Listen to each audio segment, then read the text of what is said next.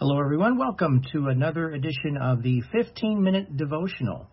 This is for Akron Alliance Fellowship Church in Akron, Ohio. We appreciate you being here for our online video and podcast. Welcome. My name is Melvin Gaines. Just as a note now, this program encourages viewers and listeners to get more into God's Word and stay in it with consistency as you learn and grow in the knowledge of our Lord and Savior, Jesus Christ.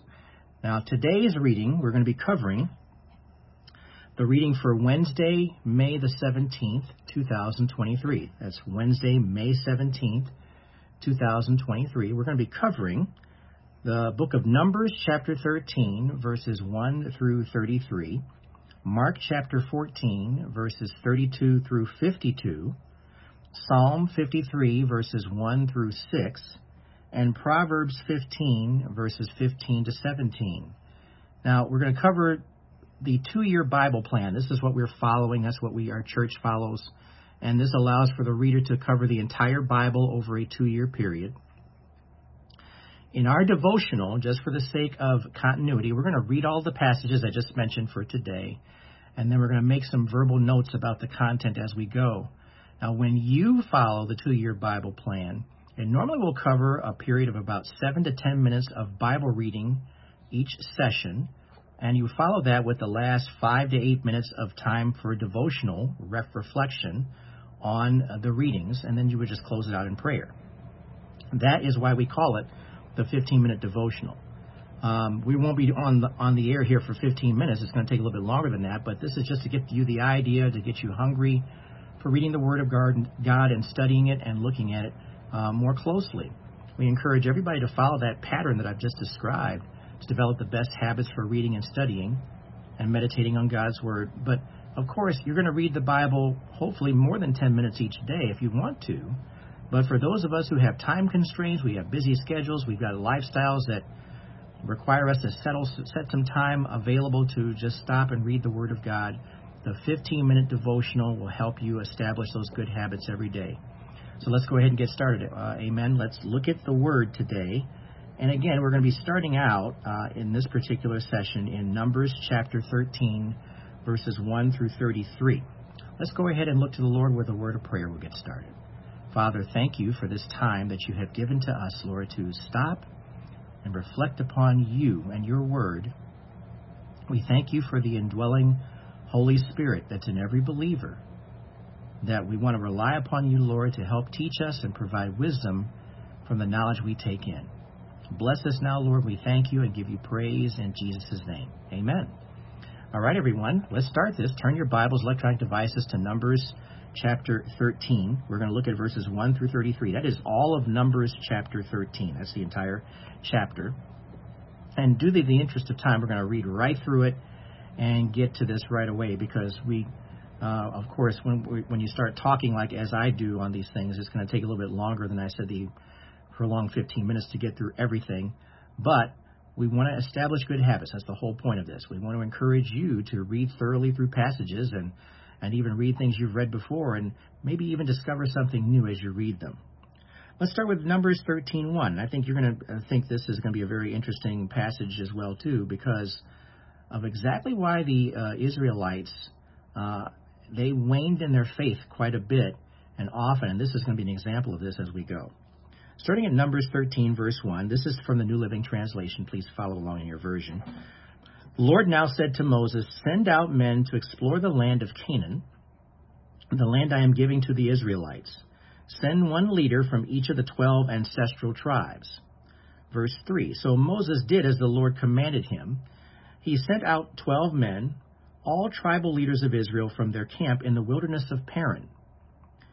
These were the tribes and the names of their leaders: Reuben, Shammua, son of Zakur; Simeon, Shaphat, son of Hori; Judah, Caleb, son of Jephunneh; Issachar, Agol, son of Joseph; Ephraim, Hoshea, son of Nun; Benjamin, Palti, son of Raphu; Zebulun, Gadiel, son of Sodai; Manasseh, son of Joseph; Gadai, son of Sudai.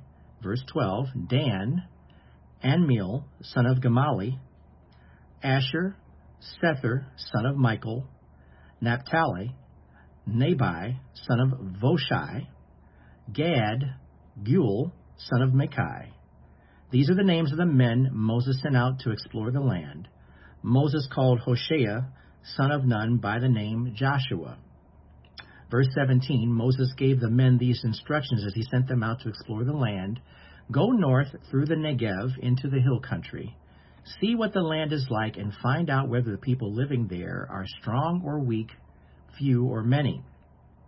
Verse 19, see what kind of land they live in. Is it good or bad? Do their towns have walls, or are they unprotected like open camps? Is the soil fertile or poor? Are there many trees? Do your best to bring back samples of the crops you see. It happened to be the season for harvesting the first ripe grapes. Verse 21, so they went up and explored the land from the wilderness of Zin as far as Rehob near Labo Hamath. Going north, they passed through the Negev and arrived at Hebron, where Ahiman, Sheshai, and Talmai, all descendants of Anak, lived. The ancient town of Hebron was founded 7 years before the Egyptian city of Zon. Pardon me. When they came to the valley of Eshcol, they cut down a branch with a single cluster of grapes so large that it took 2 of them to carry it on a pole between them. They also brought back samples of the pomegranates and figs. That place was called the Valley of Eshcol, which means cluster, because of the cluster of grapes the Israelite men cut there. Verse 25, after exploring the land for 40 days, the men returned to Moses, Aaron, and the whole community of Israel at Kadesh in the wilderness of Paran. They reported to the whole community what they had seen and showed them the fruit they had taken from the land. Verse 27, this was their report to Moses. We entered the land you sent us to explore, and it is indeed a bountiful country, a land flowing with milk and honey. Here is the kind of fruit it produces. But the people living there are powerful, and their towns are large and fortified. We even saw giants there, the descendants of Anak. Verse 29, the Amalekites live in the Negev, and the Hittites, Jebusites, and Amorites live in the hill country. The Canaanites live along the coast of the Mediterranean Sea and along the Jordan Valley. But Caleb tried to quiet the people as they stood before Moses. Let's go at once to take the land, he said. We can certainly conquer it. But the other men who had explored the land with him disagreed. We can't go up against them. They are stronger than we are. So they spread this bad report about the land among the Israelites. The land we traveled through and explored will devour anyone who goes to live there. All the people we saw were huge. We even saw giants there, the descendants of Anak. Next to them we felt like grasshoppers. And that's what they thought too. Okay, that's Numbers chapter 13, verses 1 through 33. That's the whole chapter of Numbers. Now, I want you to understand something about this passage, and we'll just make a very brief comment. I encourage everyone listening and viewing this to do your own research and look at these passages in greater detail for understanding. But this is not a high point or a high moment for the Israelites. You have to understand, they've just gone through the wilderness, and now they're about to cross over into this land that God gave them. And yet, we have this comment going on about the spies going to the land because they had doubt about what was taking place.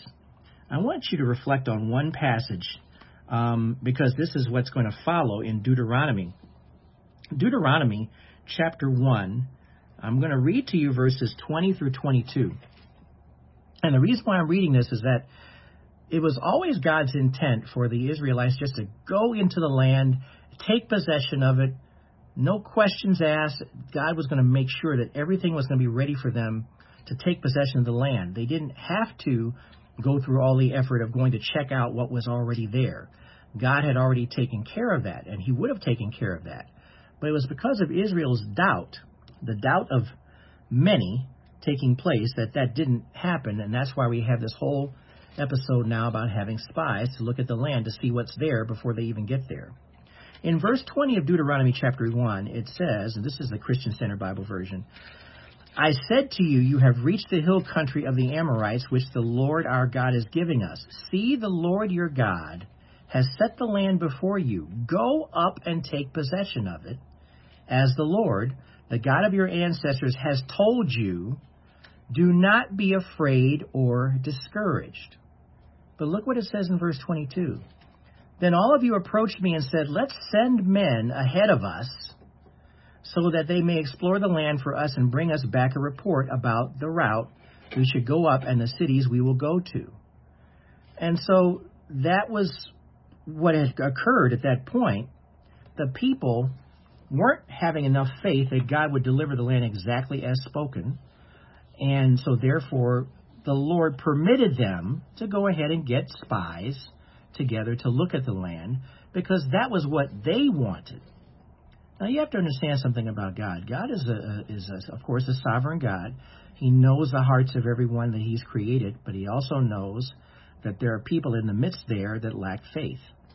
And there are many of us, frankly, sometimes that God will do things to accommodate us because we lack faith.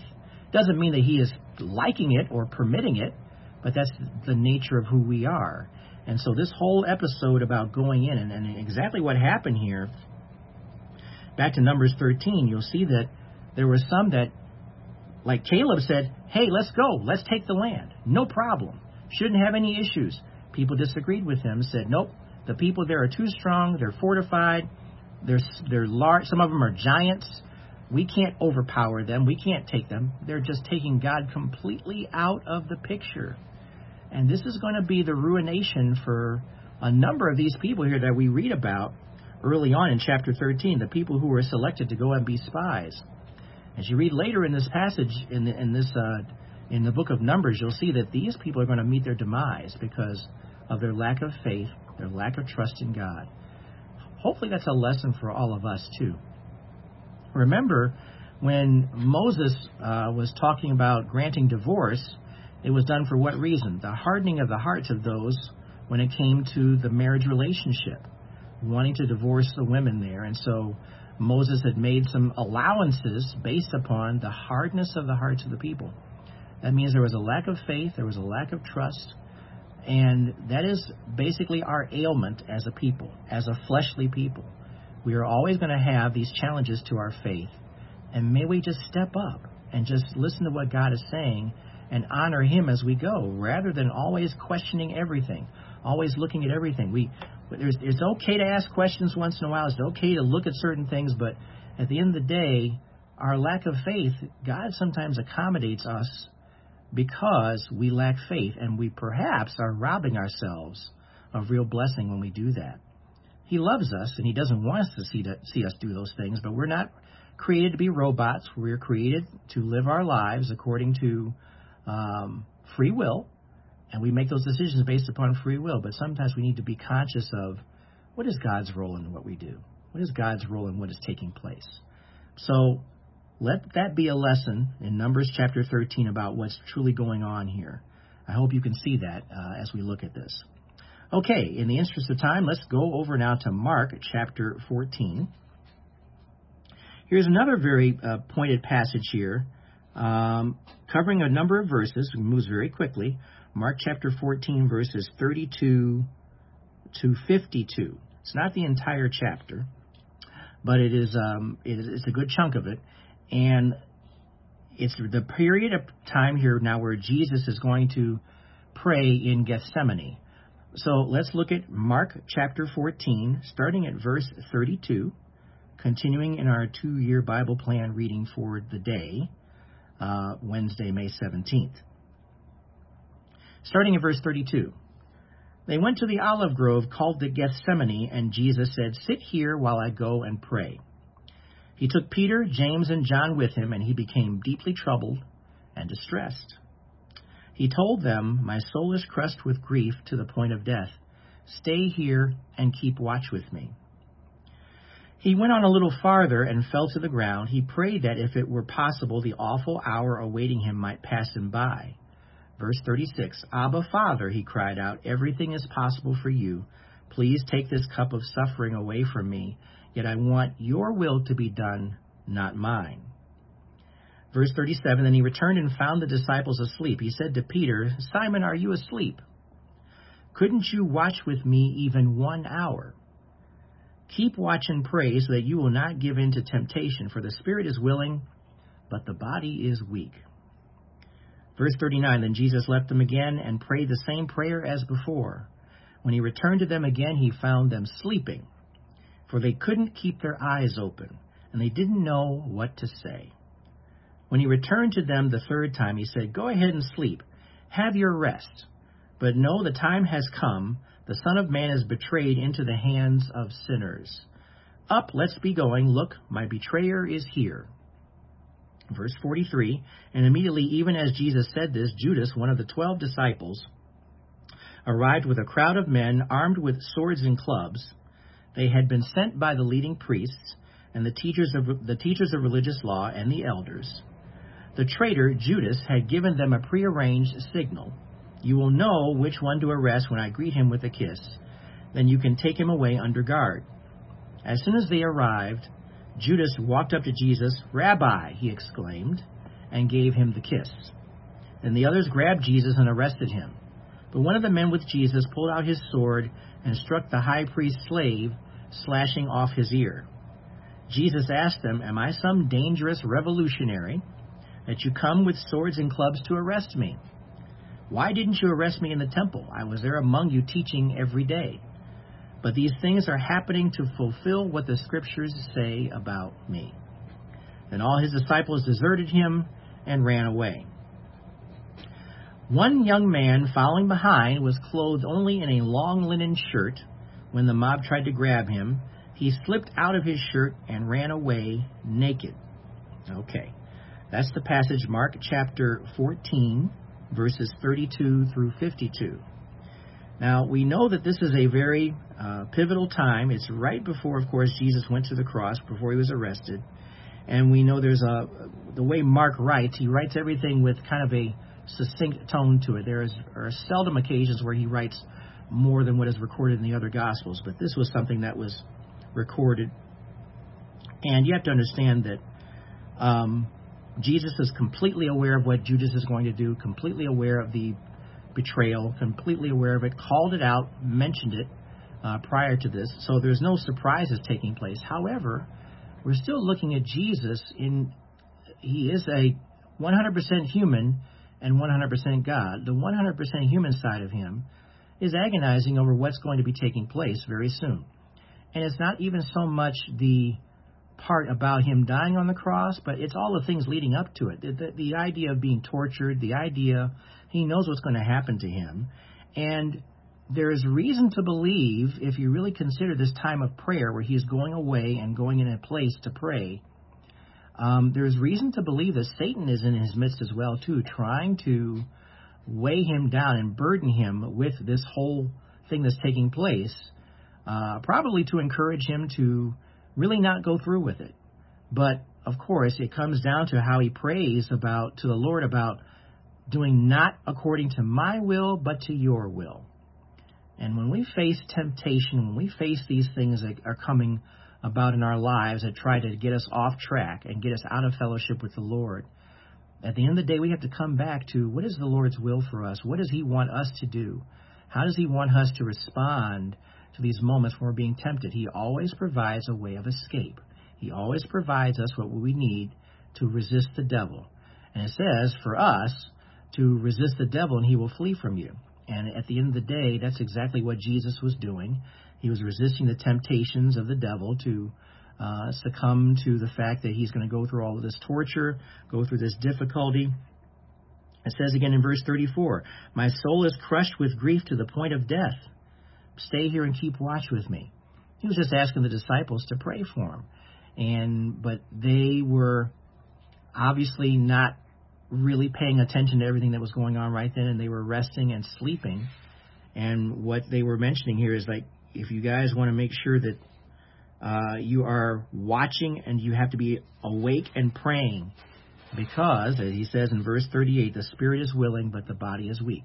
And Jesus was dealing with the weakness in his body, but he still was strong in that he was going to be obedient to the Father and do exactly what the Scriptures said he would do. And it always comes back to what is God's Word, amen? What is God's Word? What does God's Word say? What does God's Word say to us about how we are to live? That's always what we want to come back to. And there are a lot of people who are living today who don't really care about what God has to say or are interested in what God has to say. But yet we need to make a note of that. One more thing to point out here at the end of this passage about the young man fleeing. We're not really quite sure who this young man is. We can only speculate. The speculation, I don't believe it's Peter because it's something that we need to recognize. But one commentator points out that it probably was John Mark. John Mark was the one who, it may have been him. And it wasn't Paul either, by the way. It was John Mark. They said what they think, but he's not mentioned by name. That's left out. But he was one of the younger people who was in the midst of Jesus that was still learning about who he was, but he was afraid and terrified. But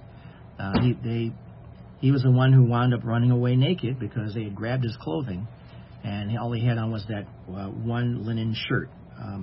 So that's just something for speculation, nothing to dwell on per se, but you have to understand a lot of the people who are mentioned by name in these books at some point or another, they were around Jesus more than others, and so we need to make a note of that as well, too. Okay, please read that on your own as well, too, and come back over it. Let's jump over to Psalm 53. Psalm 53, it's a very short psalm. It's 6 verses. Psalm 53. And if you were looking at the 2-year Bible plan reading, it literally would cut off at verses 1 through 5. And then tomorrow, the next day would be verse 6. But we're just going to read all of that. We're going to cover Psalm 53 verses 1 through 6 because it's appropriate to cover all of it because of how it is referenced here at the end. That verse 6 is pretty important. Psalm 53 verse 1. Continuing in our 2-year Bible plan reading. For the choir director, a meditation, a psalm of David. Only fools say in their hearts, there is no God. They are corrupt and their actions are evil. Not one of them does good. God looks down from heaven on the entire human race. He looks to see if anyone is truly wise, if anyone seeks God. But no, all have turned away. All have become corrupt. No one does good, not a single one. Will those who do evil never learn? They eat up my people like bread and wouldn't think of praying to God. Terror will grip them, terror like they have never known before. God will scatter the bones of your enemies. You will put them to shame, for God has rejected them. Who will come from Mount Zion to rescue Israel? When God restores his people, Jacob will shout with joy, and Israel will rejoice. Now, this psalm is pretty much the same as Psalm 14 as far as the translation is concerned, but we have to recognize, though, that this is something that has more to do with the last days when the Antichrist is going to be the one who's the ruler. And though it is referring to that period of time, there's a lot of what's being said here in Psalm 53 that applies to today. We've got a lot of people who really do not have any desire, any inkling, any wanting to follow the Lord. And so they act accordingly. They act in evil.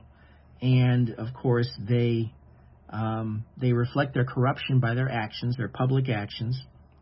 So, but again, this is still referring to the end times of the Antichrist. And Psalm 14, the name Jehovah is used four times, and the name Elohim is used 3 times. In Psalm 53, the name Elohim is being used 7 times, all of these times. And that's God's name as creator. And so we have to recognize that this is, even though there are people who doubt that God exists, if you read the way this is being portrayed here in Psalm 53, this is still referring to our God, the Creator, the one who's created all of us, the one who has created all things. And we want to make sure that we understand that there are going to be many who are going to deny the existence of God. 1 John chapter 2, verse 22 says, "And who is a liar? Anyone who says that Jesus is not the Christ. Anyone who denies the Father and the Son is an antichrist. Now, we know that there will be the Antichrist coming, but there will be a lot of people who will deny who Christ is even before the appearance of the Antichrist. And we already have versions of that today, right? I mean, if you really recognize what it really is, we need to make sure that people understand the importance of seeking God and having faith in Him. Hebrews 11:6 says it's impossible to please God without faith. Anyone who wants to come to Him must believe that God exists, our Creator, Elohim, and that He rewards those who sincerely seek Him. Do you believe in who Jesus is? Do you believe that God exists? Now, that may sound like a very weird question to ask at a time like this, but we don't make any assumptions, do we?